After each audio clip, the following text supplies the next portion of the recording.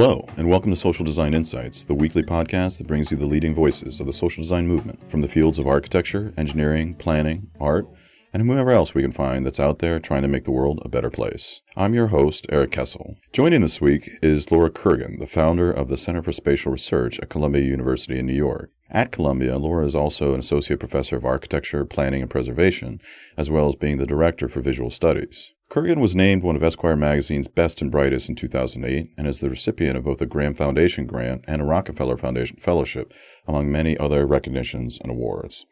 She's here today to talk to us about the work of her team and the center, which focuses on making data meaningful to the rest of us. As you'll hear in the interview, the center has confronted a variety of issues through their work, ranging from urban conflict to reconciliation to migration to the diversity of languages spoken in Queens, New York. We honored the center last year as part of our Social Design Circle in recognition of the center's pioneering work and showing us how data can be effectively used to shine a light on social issues. Let's hear Laura in her own words. Laura, thank you so much for joining us on the show and for being part of our Social Design Circle last year. We've been fans of your work and fans of the center for a long time, so I'm happy to bring you here to share your perspectives with our audience. As a first shot, I was wondering, the Center for Spatial Research was preceded by the Spatial Information Design Lab at Columbia University, and I think your work has always resonated with me as being one of the real, true early adopters of some of this technology, like GIS and social media, and at a time when architects were living through that digital revolution and using it to make blobitecture and weird shapes. You were kind of going in another direction, and you were starting to use some of these technologies to confront issues of social justice, and this eventually took shape as the Spatial Information Design Lab. Can you take us back to that time and help the listeners understand, what were the urgencies that really led to the initiation of that as an institution? The things that you're mentioning go back further than the start of the lab, especially sort of my foray into GIS and GPS and data-related things, while others in my generation were exploring just what you say, sort of how digital technology has an influence over the way a building is designed or the way a building looks. That goes back to my early book, I think, Close Up at a Distance. It's really in 1993 where I did my first installation with Global Positioning System. And I think that's when people were making choices between the web, between digital architecture and this more spatial turn, which is nowadays come to be defined as that. So that's when I started doing those experiments, and they were more funded by museums in the world of installation art. And I became obsessed with those technologies as ways of inhabiting space in new ways, and the sort of the confusing overlaps between civilian space and military space and scales of interaction, and all of that. So that was my very first project with GIS. And then that evolved into using satellite imagery and looking at the declassification of satellite imagery as it got higher and higher and higher resolution between, in the 90s, and watching that whole declassification process. So it was only in 2004 when I got to Columbia where I started the Spatial Information Design Lab. And, that was a whole series of labs that was set up institutionally by Mark Wigley as the dean. But at that moment at Columbia, there was no geography department and no GIS center per se. And so my lab kind of filled a gap, which was really great because it allowed me to do very interdisciplinary work right as the lab started. And that was when the $1 Million Blocks project came along through the first grant that we got from the Open Society Institute, and my collaboration with Eric Cadora, who was a criminal justice activist. And that's how it all started. The fact that the institution of a lab arrived just at the right moment, where I was kind of tired of just doing installation art, which was not enough for me in terms of the subject matter that I was addressing. And I wanted to go more in the into an activist arena. And, that as a not-for-profit within the university really worked for me. I actually first came to know your work through the $1 Million Blocks Project, and I think it was one of those things that just sort of hits you in the head like a hammer. For our listeners who aren't familiar with that one, what is that? What is a $1 million block? $1 million block is a block where over $1 million and more is spent to incarcerate people from a certain neighborhood. And so the project began with the impetus for mapping incarceration rather than crime. So using the same language really as the police do in terms of hotspot mapping for crime.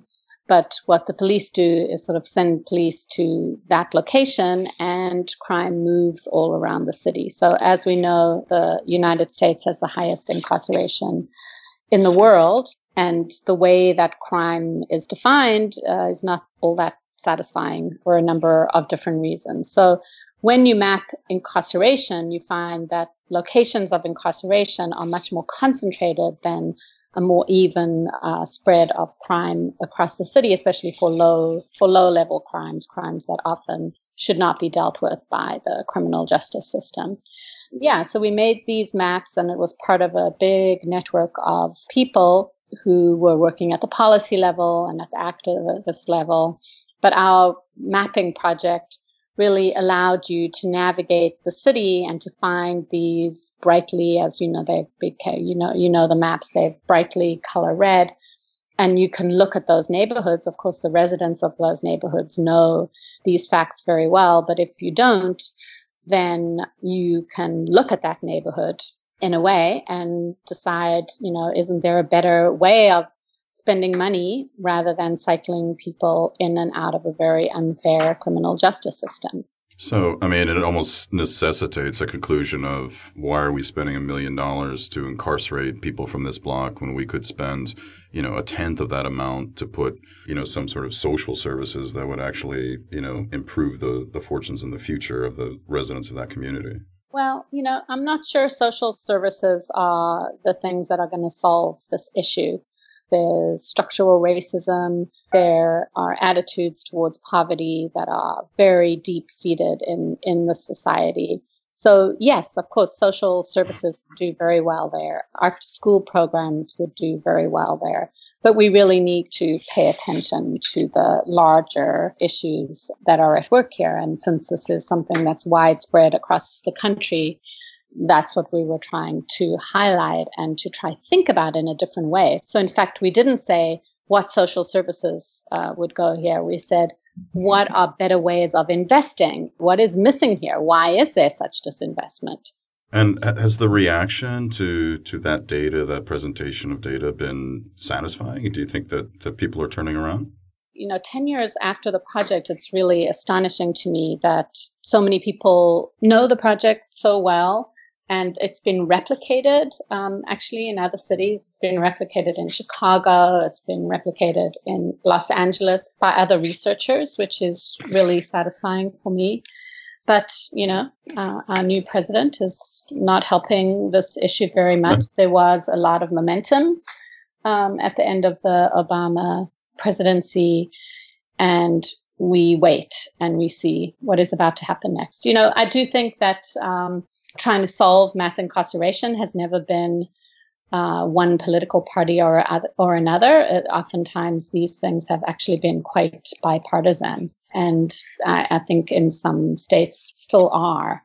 So, I don't pretend to have the answer to how to turn around the criminal justice system, but this is a project that kind of has never left my lab or my center, and we did a big project on probation across New York City, where we did a planning project with the Department of Probation, looking at actually, since I'm an architect, at probation waiting rooms. And that was still in the Broome era, where the Office of Operations collaborated with us. And we did almost like a service design approach to probation in New York City.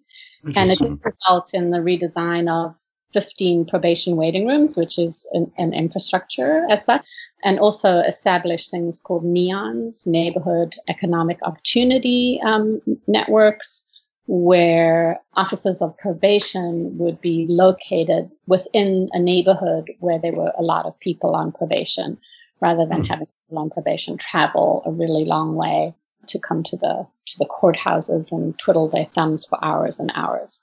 That was one project. And right now, we've actually just published a new map with the Architectural League. They're doing a series on Urban Omnibus called Locations of Justice, or The Location of Justice. And we've just issued a map which shows all the ways in which the criminal justice system has an impact on the city. So everything from these new probation officers to, the courts, to police stations. We've defined these places with a legend which says they're either the hard aspects of criminal justice, which are in some ways unchanged, or a soft approach to criminal justice, which are part of its alternatives. So that's something we should look out for. We'll be updating that. Giving people a sense of that prison infrastructure, or the criminal justice infrastructure that kind of exists around them is the first step to addressing some of this stuff. And it is quite shocking to think that we have the highest incarceration rates in the world, and it passes us by. I mean, you can kind of walk through your day and, if someone's not pointing it out, you don't necessarily notice it. You're listening to Social Design Insights. We hope you've been enjoying our conversation with Laura Kurgan about the work of the Center for Spatial Research. But we're going to take a quick break. When we come back, we're going to dive right back into conflict urbanism, some of the Center's more recent projects. Don't go anywhere. We'll be right back with more Social Design Insights after the break.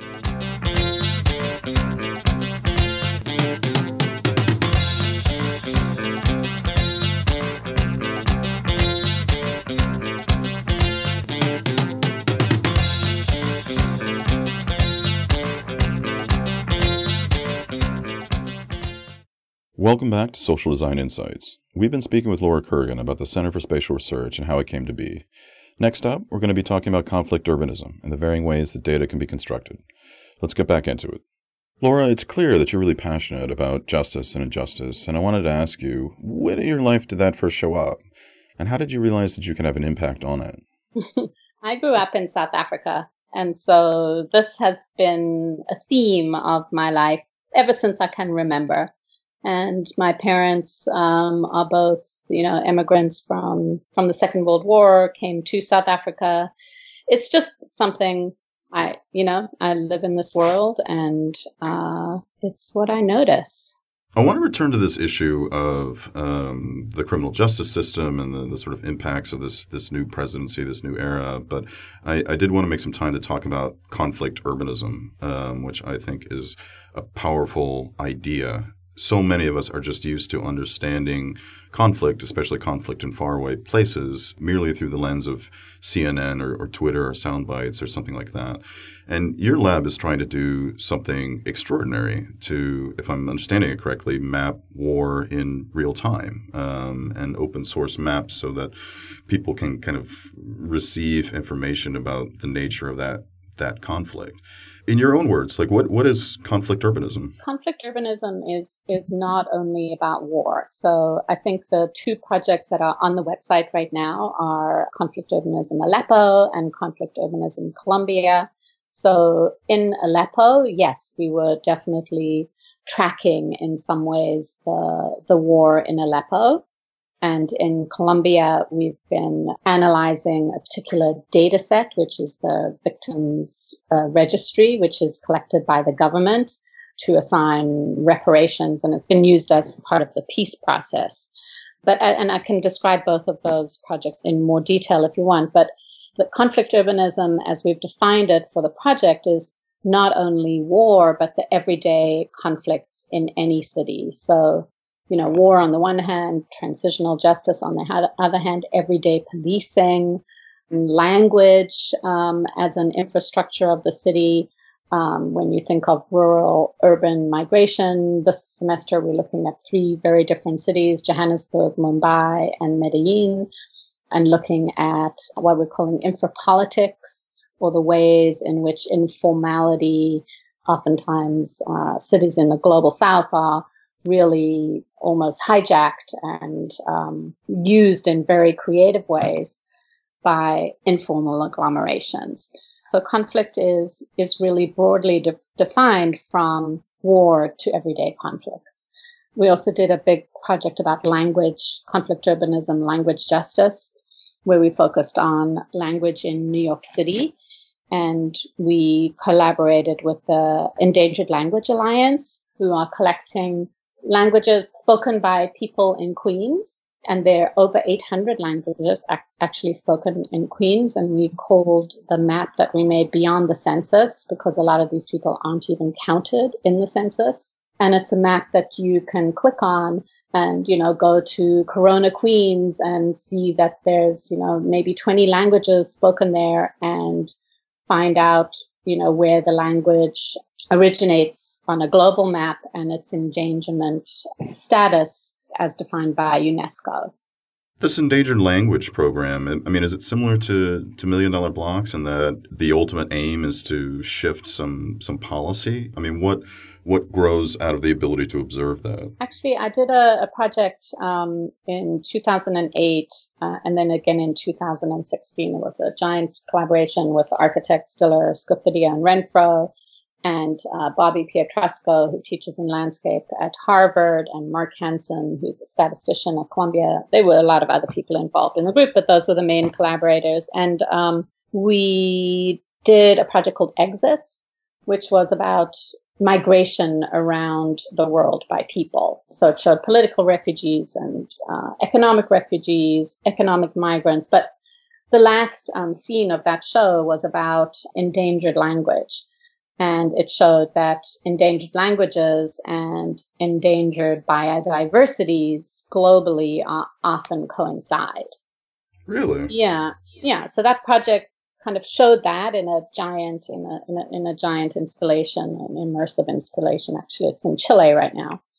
But then I discovered this Endangered Language Alliance in Queens, and that's an amazing thing, that because, rural urban migration, people talk about it, but it's very hard to map rural urban migration because you can really only do it through stories of individual people. And so when I saw that these same endangered languages that I had thought were completely disappeared, in fact, are alive in cities, and that if you notice them or if you find them and you understand the spatial networks that they occupy, there might be a way of saving some of these languages, or at least recording them, or providing, ways that they can sustain themselves in the city. So they're oftentimes located within churches or within restaurants or, community centers, which gather people together. So I'm working with a linguistics postdoc who's in the center right now. And Michelle McSweeney, and she's been very instrumental in this collaboration because she knows so much about the linguistic aspects of this. I've always been impressed with the sort of multidisciplinary nature of the center and the fact that, there's this sort of set of tools that's being deployed to solve a wide variety of problems. And it's very much in keeping with the role of the designer as I see it. And I guess, a universal thread that I would observe is the process of collecting, analyzing, and presenting data to an audience that otherwise would not have seen that way, and creating opportunities for that audience to act on that information once it's properly observed. For a young designer who's kind of out in their community and they're observing a particular form of conflict there, what is the proper approach? Do they start by kind of going out and mapping it? I mean, what advice would you give for people who are young activists that are interested in doing something? I can't give advice, across the board. I think there's so many different forms of activism and so many different issues. But what my center does well is communicating with data, and taking the biases of data seriously and trying to use data to open up spaces for action. As a sort of academic institution, we take research really seriously. So activism is not the first outcome of what we do. I think the $1 Million Blocks project was used by activists and used in advocacy, But as you know, that line is a very delicate one within research and especially within institutional research.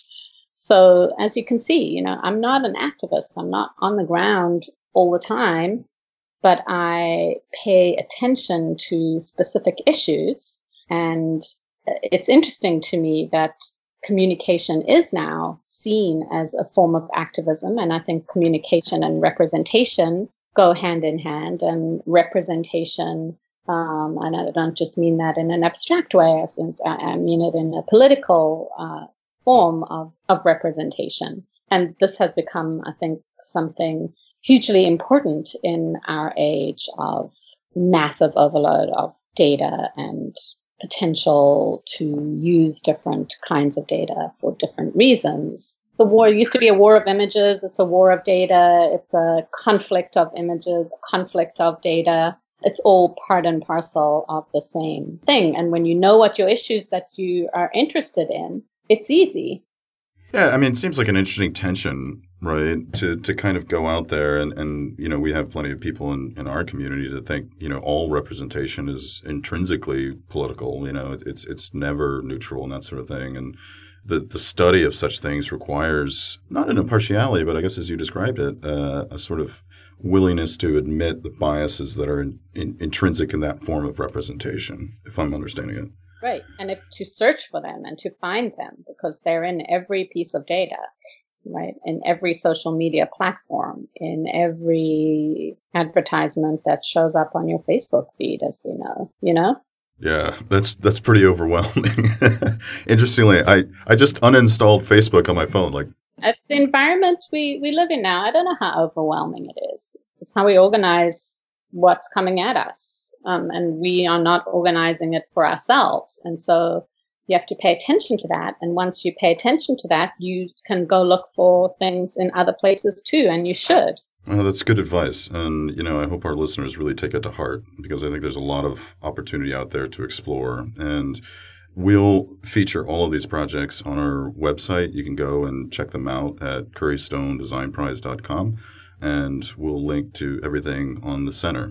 Make some time to review Laura's work and the work of the center, because it's quite brilliant and I think an important paradigm to be understood in the age that we live in now. And then there's one thing that I want to add is that really do have an incredible team right now of talented mapping and data visualization people, and they all have contributed in large parts to the projects that are linked over here. So Juan Saldarriaga has been working in the lab for 4 to 5 years, and he has been mostly directing the Columbia project right now. And Michelle McSweeney is a linguistics postdoc. She's been with us for 2 years and has done a lot to direct the Language Justice Project. Dara Brorley is the program manager of the center and will be around for a while. And she has done a lot to take these concepts of GIS data literacy across the humanities and done a number of tutorials and training sessions, a lot of which are online as a public resource.